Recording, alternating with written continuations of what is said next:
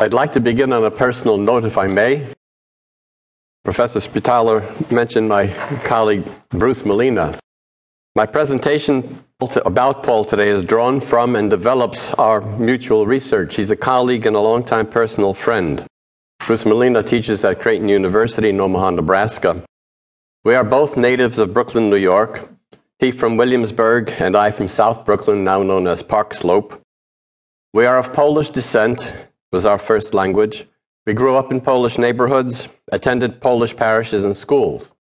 Our families met in about 1948 or 1949 while I was preparing to enroll at St. Anthony of Padua, a college prep boarding school in Watkins Glen, New York, in the Finger Lakes region. Bruce, who was 3 years older than I am, was attending St. Bonaventure High School in Sturtevant, Wisconsin, our sister school. His younger brother, Joseph, a year older than I, was a member of the pioneer class at Padua, which opened in 1949.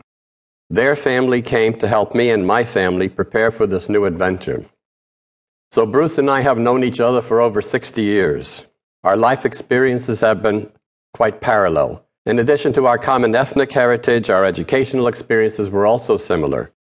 Our high schools were owned and operated by the Franciscan Friars of the Assumption Province.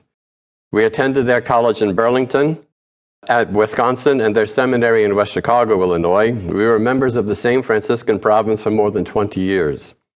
After receiving our dispensations, I was the witness at his wedding in 1971, and he was the witness at mine in 1975.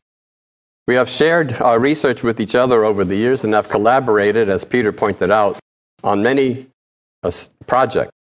Prior to submitting anything for publication, we routinely ask one another for an evaluation and approval of it. In 2000, we published our first collaborative book, Social Science Commentary on the Book of Revelation, and we continue to work together on projects. When I served on the preventive medicine faculty of Medical College of Wisconsin in Milwaukee, we used to tell our students, you don't have to love your partner. You just have to trust him or her. I'm very fortunate that I not only trust my collaborative partner in biblical studies totally, but I also do love him. We are like brothers. And since my entire family is deceased, I have been included into the Molina family of 9 siblings, their children and their grandchildren. While he is not responsible for what I'm about to present, I readily admit my indebtedness to him for these ideas. So let me begin. In our social science commentary on the letters of Paul, Bruce and I explain how we view Paul. In summary, we take him at his word. He insists that he is an apostle, yet quite unlike any other apostle. The Greek word for apostle refers to someone commissioned by someone else for some mission. Commissioning is the key. Apostles fulfill very different missions. They can be sent for various reasons. Philosophers consider themselves apostles of God to make people aware of how to live fittingly to please the deity. Paul believed he was an apostle of God because he was commissioned to proclaim, quote unquote, the gospel of God. But Paul was not simply authorized to make a proclamation on God's behalf. Rather, he was commissioned to proclaim something new, something hitherto unheard of. In our time and culture, people commissioned to make known something new are called change agents. The task of a change agent is to communicate and diffuse some innovation. And that is precisely what Paul was about.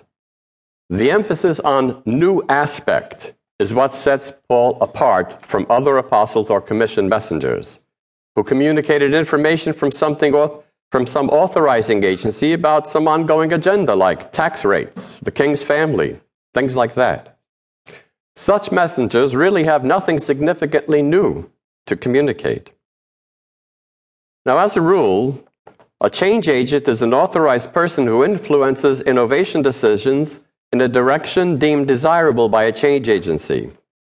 The change agent functions as a communication link between 2 or more social entities, that of the receivers of the communication, the clients, and that of the change agency, the one sending the change agent.